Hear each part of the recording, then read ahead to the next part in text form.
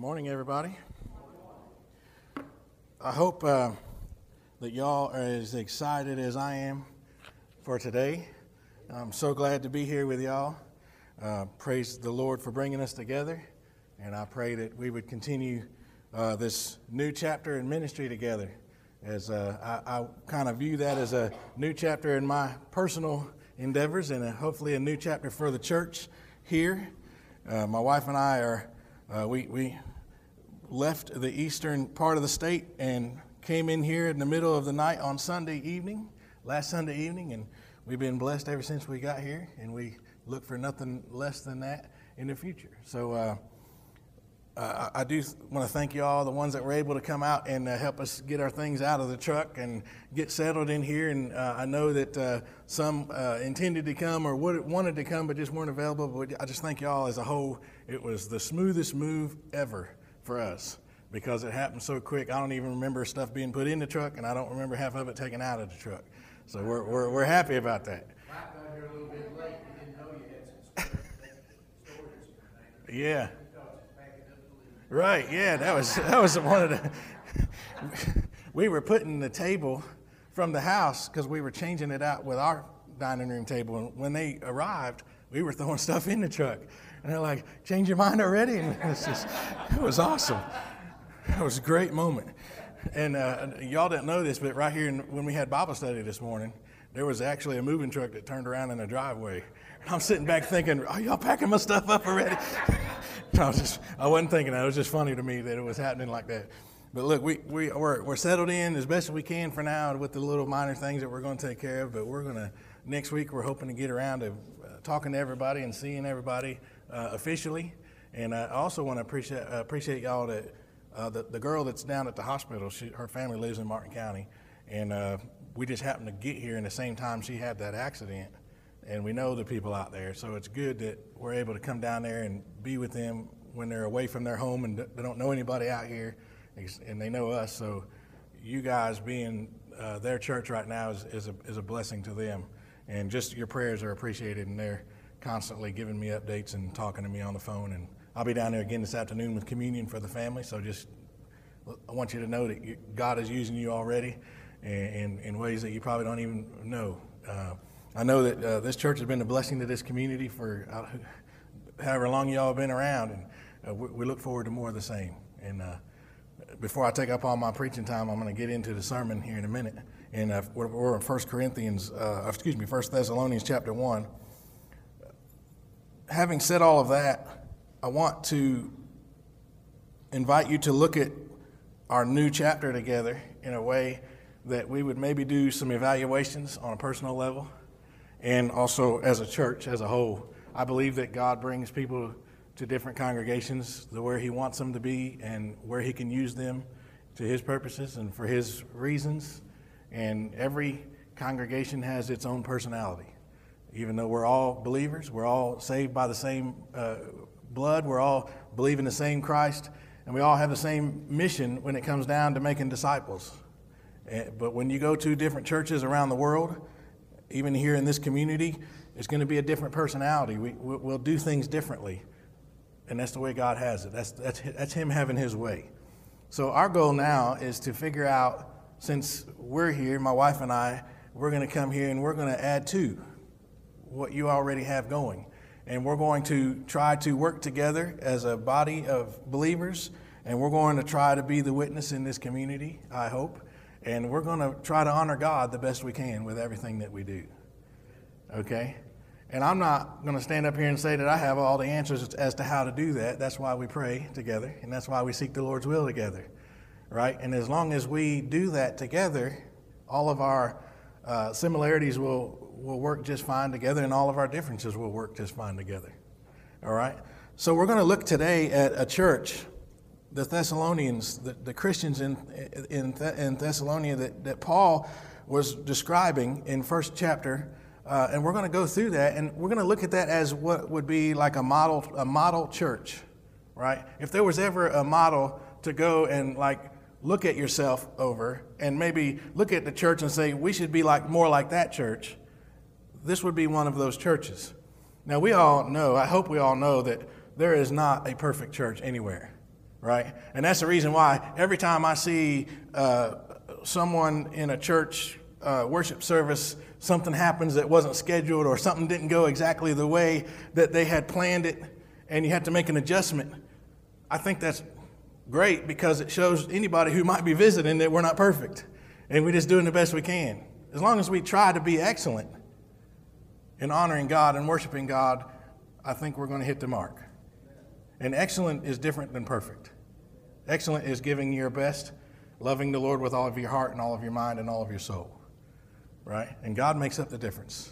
So if we're all in agreement on that, I think we're already ahead of the program here. So I want to read you a poem about the perfect church, and then we're going to get into the scripture, starting in verse 3 of chapter 1.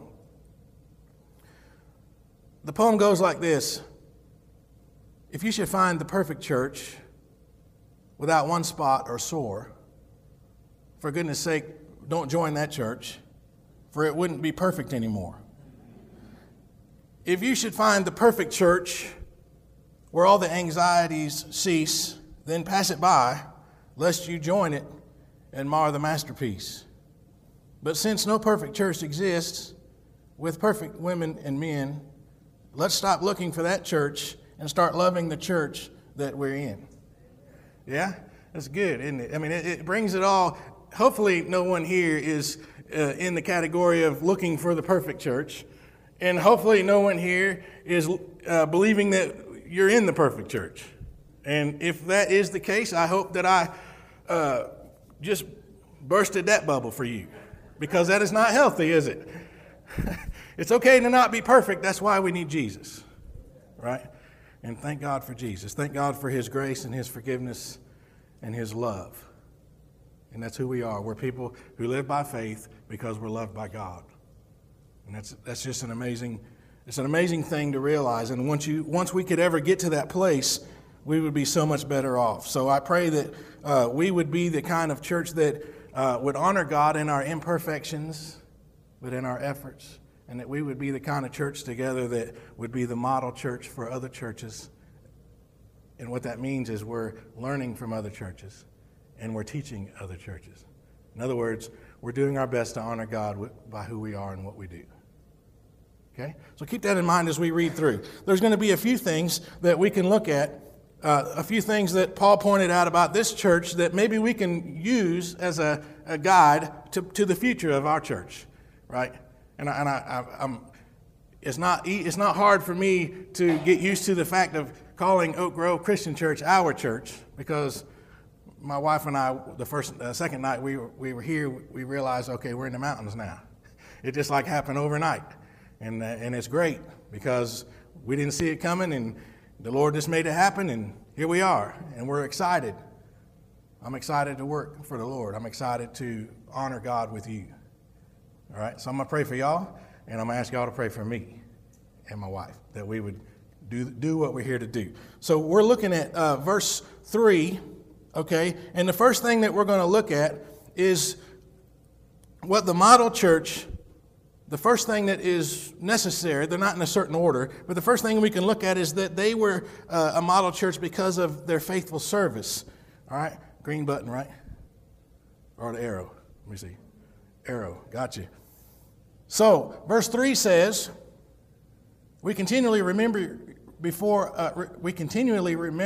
our God and Father your work produced by faith, and your labor prompted by love, and your endurance inspired by hope in our Lord Jesus Christ.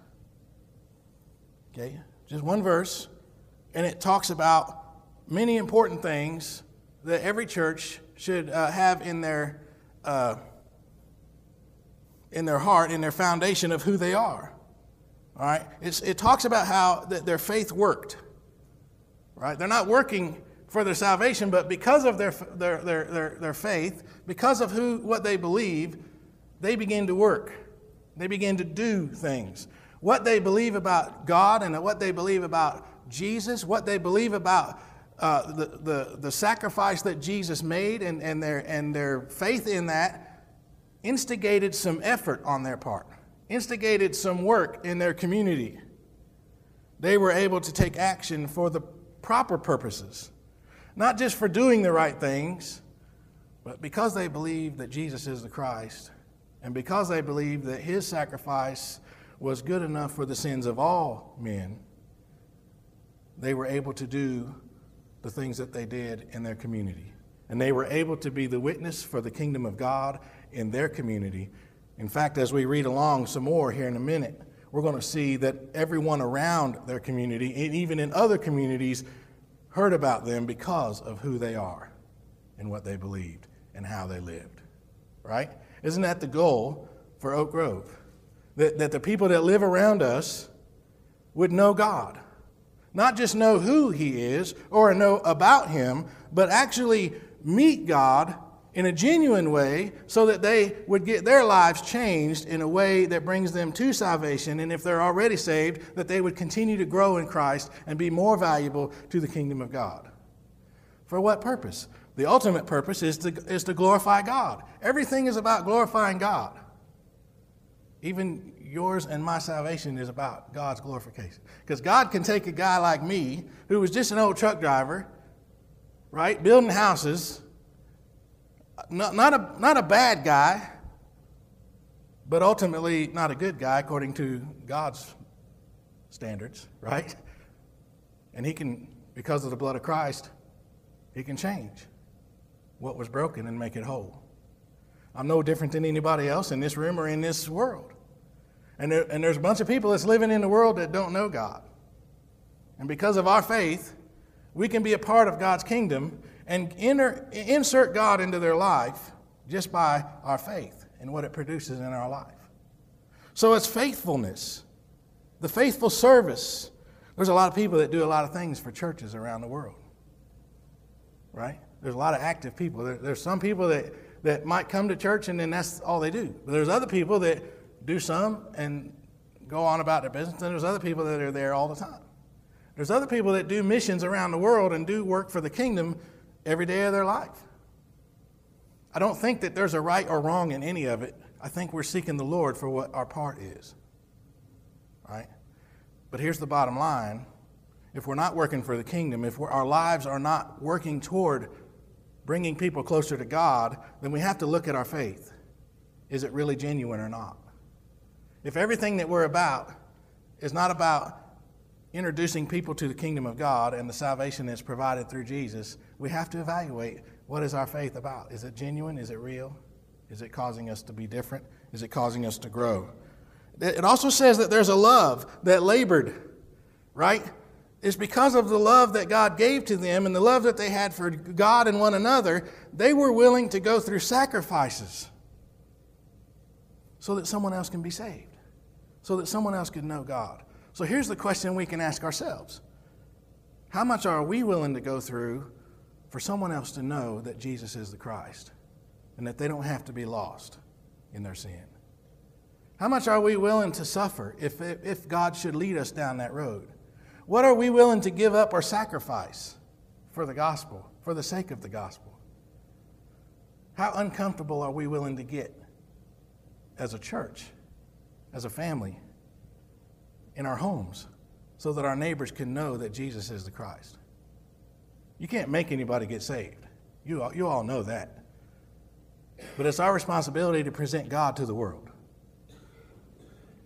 at all cost. And whatever it takes, we're going to present God to the world so that they can have the opportunity to say yes or no. Right? Of course, we don't enter into sin to do those things, but we do anything and everything that's possible to present the Lord to the world. Sometimes it's hard to love, isn't it? There's some people in the world that are just hard to love. Now, before you say amen, and by the way, it's okay to say amen if you agree with anything that we're preaching up here, but before you say amen, we have to say to ourselves, sometimes it's hard for me to be loved by others because of the way I am.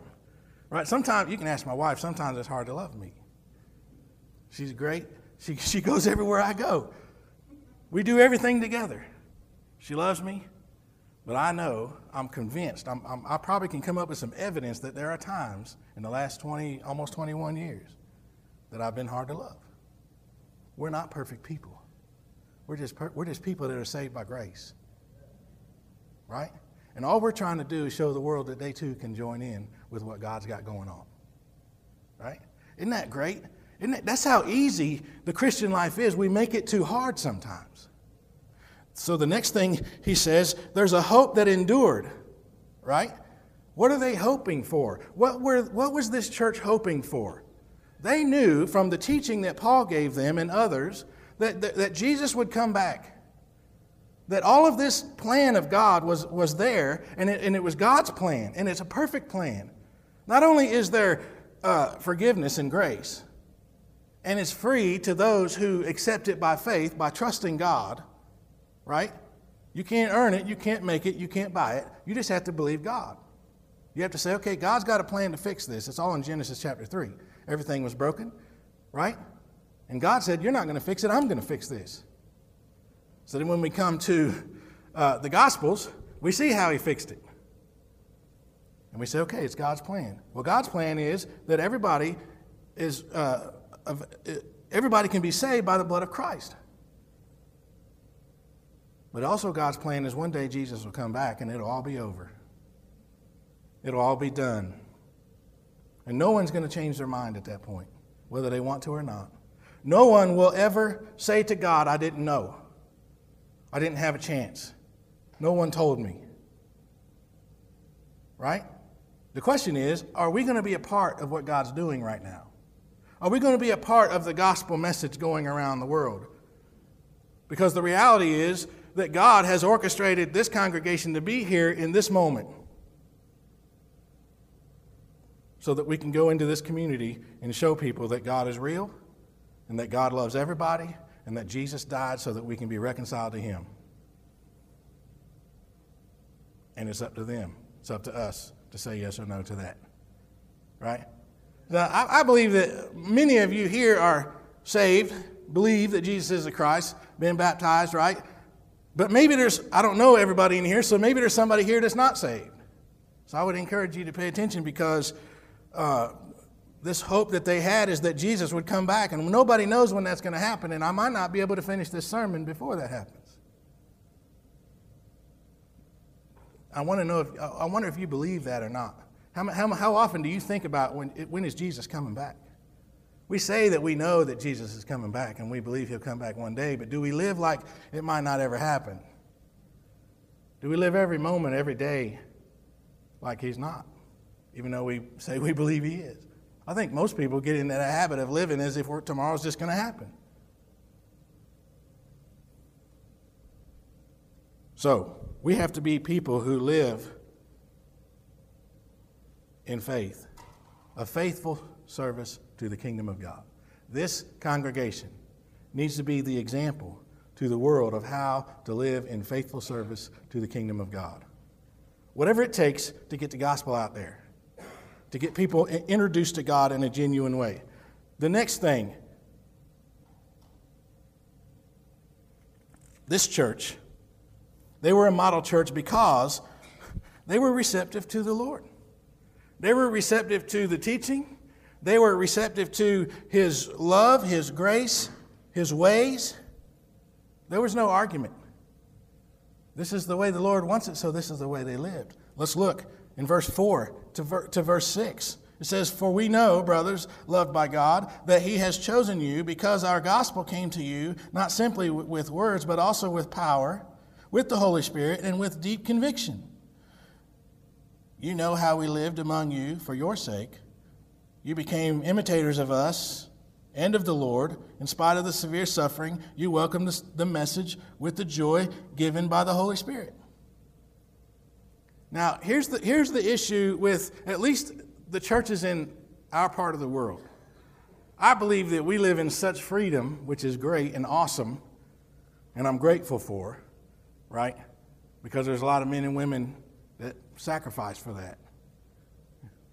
I'm an American just because God allowed me to be born here. I didn't do anything to become an American citizen, right? But I enjoy the freedoms of that because of the other people that served. But ultimately, we can become spoiled because of those freedoms, can't we? When it comes to the Christian life, when it comes to the gospel, when it comes to living for the kingdom of God. So we have to realize that first we're citizens of the kingdom of God first. Citizens of America second. And we'll be doing better off. Not to lessen our citizenship. I love our country, but I love God more. Right? And if we don't have that mentality, we're mixing it up. You see, the Thessalonians, they were living in a world where there was many other gods.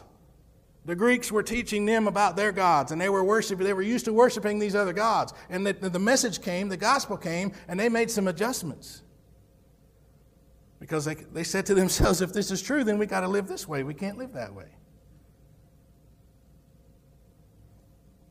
So they were receptive to the Lord. How many have ever read the Bible in your Bible study, and you sit back and you're almost a little bit upset because of what it said? Right? Be honest with yourself. I don't know how many times I've studied this Bible and I sit back and I'm upset because I have to stop doing something that I love to do. Or I have to start doing something that I've not really wanted to do. That's the kingdom of God. It's not the same as who we are in this world. The kingdom of God is different. That's the reason why when Jesus came and started teaching his teachings, everybody wanted to kill him. Because it was turning the world upside down.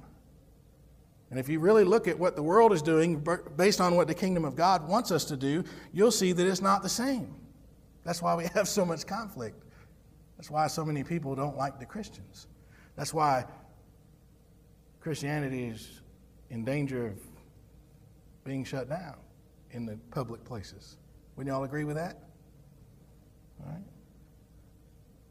So when Paul preached, look what happened. We just read, when Paul preached, he says the Holy Spirit was moving with great power, right? Now, if you understand your salvation, and I trust that you do, I have no reason to think that you don't, but if you understand your salvation, it says that we're supposed to be baptized for the forgiveness of our sins. Acts chapter 2. So that we can receive what? The gift of the Holy Spirit. And it's the Spirit of God that we're to keep in step with, so that we can work for the kingdom of God, so that we can have faithful service to our Lord. We can't do this in our own strength. It's the power of the Holy Spirit that changes lives. And if someone walks into this church, right, and we say to them, you need to come and hear about this God. We want you to come and worship with us. What are we inviting them to? Are we inviting them to ourselves, or are we inviting them to God? I hope that we're inviting them to the presence of God. And I pray that not just because we're special, because we're just regular people, right? But it's because the Spirit of God is active in our lives. And if He's active in our homes, it's automatic here, isn't it? If it doesn't happen at home, it will not happen here. Right? We're not just Christians on Sunday morning. Everybody can say amen right there. Now, I'm going to let you know a little secret. Sometimes I put dramatic pauses in here in my sermons. That's a clue that you can say amen every now and then. just trying to help y'all out. Because I know we all believe it's pretty much the same, right? It's okay. I love it when we agree on what the truth is. But it's the Spirit of God that does it all. We can do everything the Bible tells us to do, but if we're doing it in our own strength, we're not going to do it right. And if we don't have the strength of God's Spirit, people will not meet God when they come here. They'll meet us, and they'll say there's a bunch of nice people over there, but they will not meet God, and they most likely won't come back. But when someone comes into the presence of God, it changes their life, and they have a decision to make. Right? But it starts way before they ever come here. Right? Because wherever you go, if you have the Spirit of God living in you, you're bringing the presence of God with you. And when people meet you out in the community, they'll meet God. They'll meet one of God's agents, one of God's ambassadors. And they're going to want to know more. That guy, that person right there, that lady over there, there's something different. I want to know what it is. Because they got something I don't have and I need it, and I want to know what it is. And they start investigating. And they start coming around the people of God, and they get more exposed to the Spirit of God, and God changes their life. Right? Sometimes I say that the kingdom of God kind of works like the mafia. He offers a deal that you can't refuse, right? Once you get in the presence of God, how can you say no to that? without being totally lost in your sin. It's not going to happen too many more times where you can't resist, is it? I don't know how many times somebody came to me over my lifetime and said, you need the Lord. And I would have told you early on that it didn't happen. But now I've grown in Christ a little bit, and I've come to the realization that God was sending people my whole life to me. He was relentless in pursuing me until I couldn't resist him anymore. That's the way it works. That's what we're about. And we need the Spirit of God. All right. So they overcame all of the hardship, right? I don't know about you, but I hope that we're all willing to suffer to any length for someone else to be saved. As long as we know we're doing it for God and God is there, how can we lose? Right? And now there's people around the world that you know and I know that we hear about that are suffering greatly in almost grotesque ways so that other people can know Christ. So we need to pay attention to the Spirit. So I pray that we will all be attentive to the Spirit of God. Galatians tells us that we need to keep in step with the Spirit. Not run ahead, not be behind, but keep in step. Go wherever God leads us, let's go there. And let's seek Him together. So now I'm going to ask y'all to pray for your preacher, that I would do the same. And how I preach, when I come and pray for y'all, when we have fellowship, when I'm out in the community. Because once the community finds out I'm the preacher here at this church, how I live and how I stay close to the Spirit of God is going to make a big impact on the name of this church, isn't it?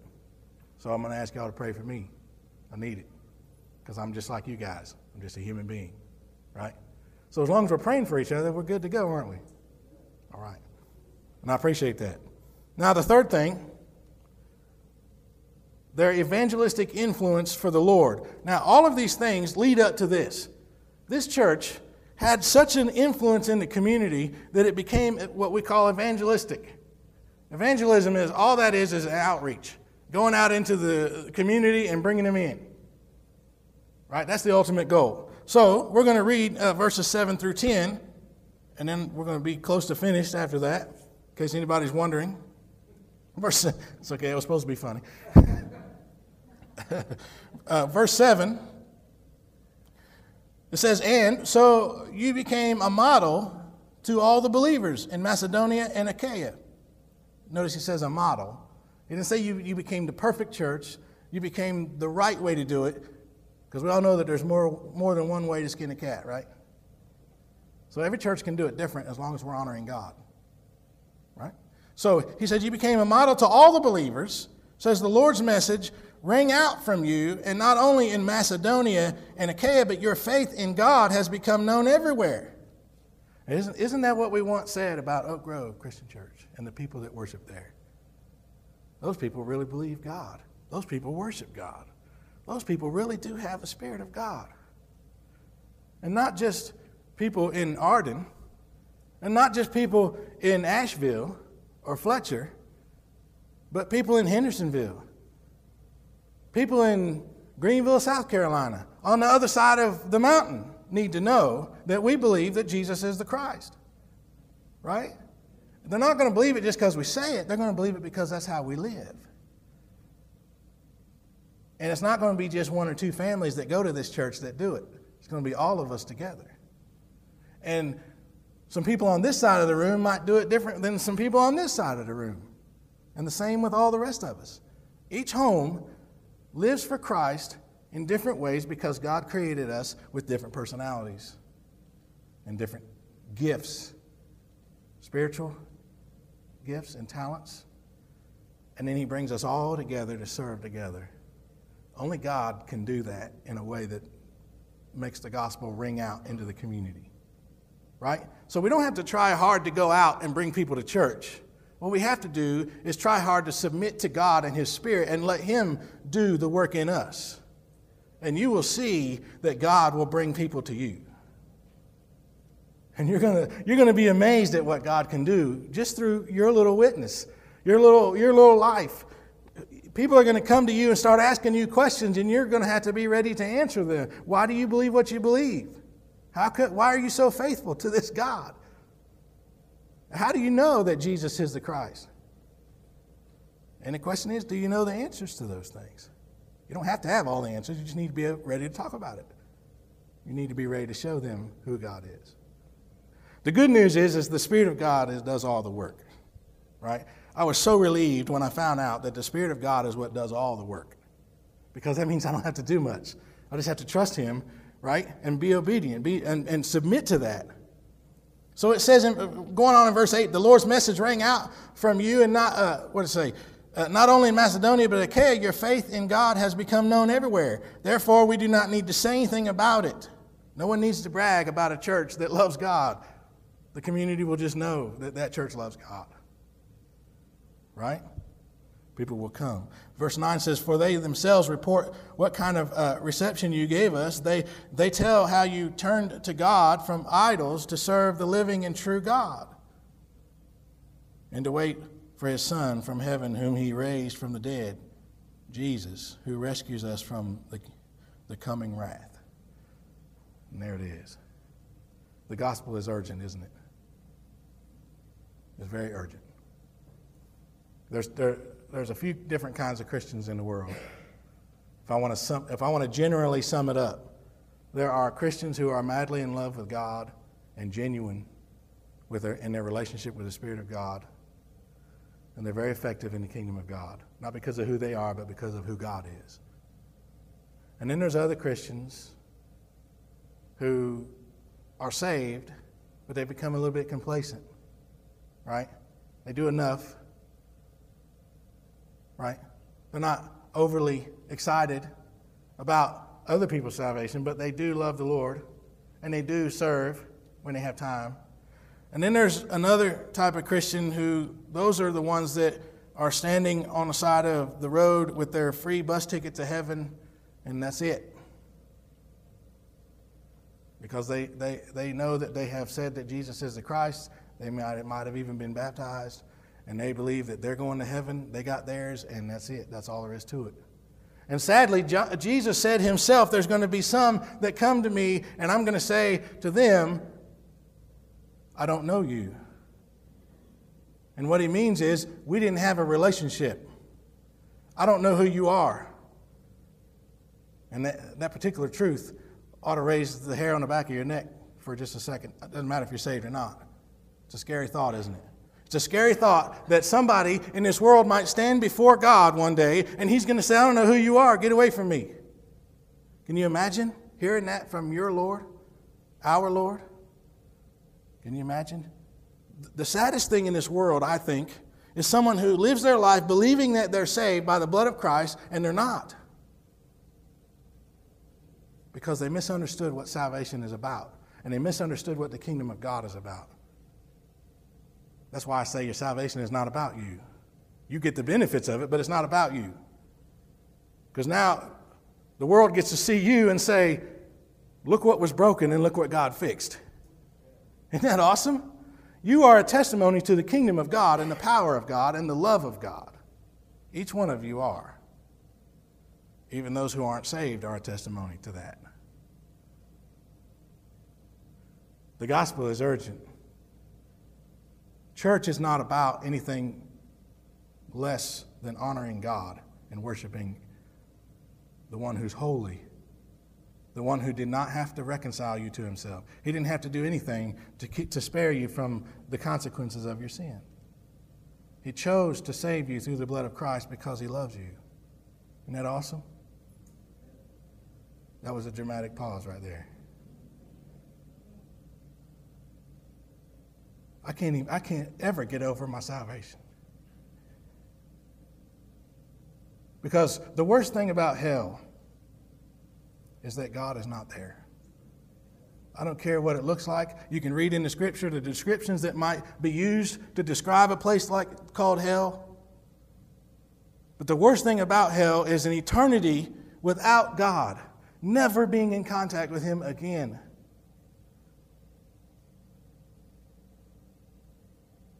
But then there's the other side of the coin. There's Jesus. And there's salvation. There's reconciliation to a holy God who's perfect in every way. And He knows He's perfect. And He loves you. even though you're imperfect. And here's this church that we can read about, and they're saying, hey, we're just a bunch of people that are saved by God's grace through Christ on a cross who don't deserve it. Are we that church? I hope we're going to be that church. I hope that together we're going to show the world what it means to live like we're saved. The Christians ought to be the most excited, most joyful people in the world, even when we're suffering. This family that we're praying for over here at the hospital love the Lord with all their heart. And they have already witnessed to a lot of people in that hospital. They're hurting. They're crying. They're tired. But all they talk about is how good God is. All they talk about is the hope they have in the presence of God. Even though their daughter is lying in this hospital bed, she loves the Lord, and they know it. She's come out here by herself, and she's witnessed to all her friends just by being who she is. And now she's in a hospital, pretty bad off. I wish we could be a fly on the wall to see everything that God has done just in that moment. Because it's easy to praise God and live for God when things are great, isn't it? But when we live for God every day and get in the habit of loving Him every day no matter what, when the bad things happen, it's automatic. And we will be like the church that we read about today. We will be faithful servants. And we will receive what God has for us, no matter what it's like. And we will be an evangelistic power for the kingdom of God. Right? It's all about people coming to meet God. And if you're going to invite people to church, what you really need to be inviting them to is the presence of God. This is where the believers get together to worship a holy God. And we do it every Sunday morning, right? And if you don't do it with your whole life every other time, then you're not going to do it well here. Right? I love reading out of the Bible, and I love preaching out of the Bible. But what I love the most is watching people meet God. If you've ever encountered someone meeting God for the first time and falling in love with Him and not really knowing what's going on, right? It's like, I don't know what's happening, but things are changing in my life. And sometimes you have to point it out to them. Yeah, that's God. That's God moving in your life. Anyone who's a believer knows what I'm talking about. I'm going to finish up with this thing here. The model church. Faithful service, receiving the Lord, and evangelistic influence in our community. I pray that that's who we are, and I pray that's who we will become in the future more so. I pray that the Lord would have His way with us, and I pray that God would use all of us to change the lives of the people that live around us. And I pray that God will have His way with us all, whether we like it or not. You have to say that, don't you? Because when we say God, that we pray that God will have His way, sometimes we imagine that His way is just like our way, and it's not always the same, is it? It's not always the same. So let's take note of the Christians in Thessalonica. Let's ask ourselves, we will never be a perfect church, right? We can agree to that. So let's not even try. Let's not even try to be the perfect church, right? Because it's not possible. Let's try to be the church that God wants us to be, all right? So will we be a church that glorifies God? Will we be a church that receives the Lord and receives Him the way He is? Because there's a lot of churches that have a different kind of God. They read the same Bible, but they change God to be the way they want Him to be. And that's missing the mark greatly. Will we be a church that receives the Lord? Will we be the example to everyone in the world? Will we together with other believers represent the kingdom of God so that people can get saved? Is that what we're going to do? Will those who worship with us, will they come into this place or come into our homes, will they meet God, genuinely meet God? Not by so much what we say, but by who we are, how we love, how we have faith, how we forgive, how we offer grace. Sometimes even how we have disagreements. Christians can have disagreements. It's how we work those things out is what honors God. Those are the witnesses that God is looking for. Will we work together until Jesus comes? If you say yes, say amen, please. All right. If we're going to work together till Jesus comes, let's do that. And you know as well as I do, we might have a short time or we might have a lifetime to do that. But either way, the Spirit of God and His faithfulness will get us through and we'll persevere. We need to become a church of faith, love, and hope. 1 Corinthians chapter 13 and 13 says this. And now these three things remain, faith, hope, and love, but the greatest of these is love. I don't know about you. There's been a lot of things in life that are tough to do. And you know it's the right thing to do because you know it's what God would have you do. And then you need to go do it. And that's going to be true in your lives individually, but it's also going to be true as a church. Right? I'm excited about what God's going to do with us. I'm excited about the things that are possible here. I couldn't say anything about what God has already done with you all, except for the fact that this church has been here for a number of years, and I know that God didn't do nothing in that time. I know that some great things have happened because some of you are saved, right? So we're going to keep on. We're going to press on to the goal. We're going to continue to serve God in a way that honors Him, not in a way that makes us great, but in a way that honors God, in a way that introduces people to the Lord so that they can be saved, no matter what that means. Right? No matter what that means. So before I do that, we need to stop and do one thing before we go any further together. If anybody in here, in this room, anybody who's part of this church or not, is not saved, that's where we start. That's where we start. If there's anybody here today who has never said to themselves, I need to make a decision about Jesus. If you believe that He is the Christ, if you believe that He's God's solution to the problem of sin, and that believing in Him is what can have you be saved, then today is the day. Because you can't effectively serve the kingdom of God and be a representative of the kingdom of God if you're not part of the kingdom of God.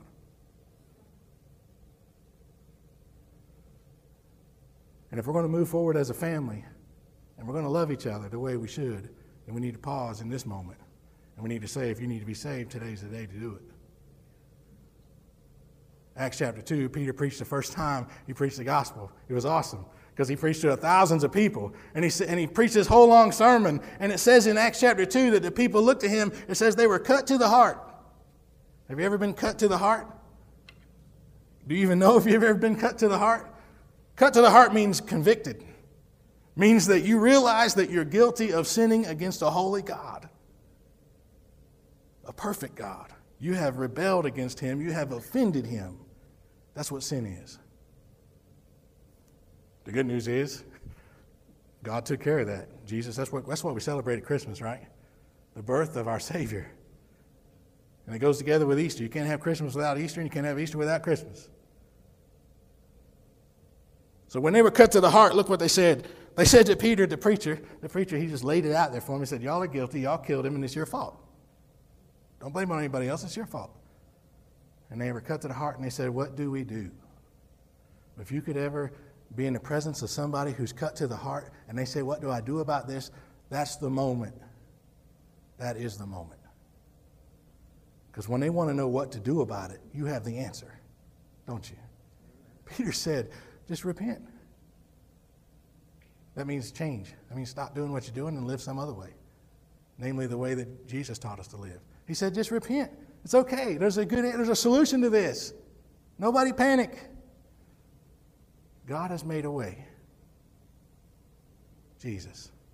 Stop living against God. Repent, and he says, be baptized for the forgiveness of your sins. The blood of Christ was spilled so that you and I can be forgiven. Isn't that awesome? Now you think about how crazy the Christians are. We get joy and celebrate over the fact of this brutal murder. Sounds crazy, doesn't it?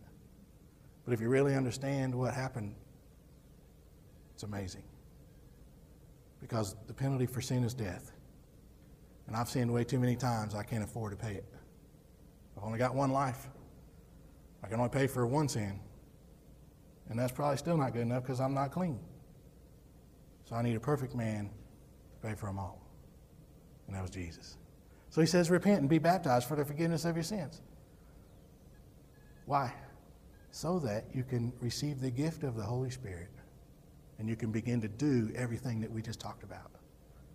You can begin to be the ambassador for the kingdom of God, and you can be used by God, and ultimately so that God can point to you and say, that person right there was a rebel, and I pulled them out of their sin, and I made them great.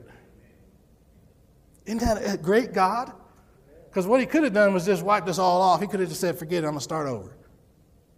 They're all broken, let's just start over. Because he's God, he can do whatever he wants to do, but he loves you so much. He loves you too much to do that. Isn't it great to know that God loves you? I know that I'm hard to love at times. So it's great to know that God never stops loving me. I don't deserve it. You don't deserve it. None of us deserve it. And let me say something else to those who aren't saved. I'm no different than you.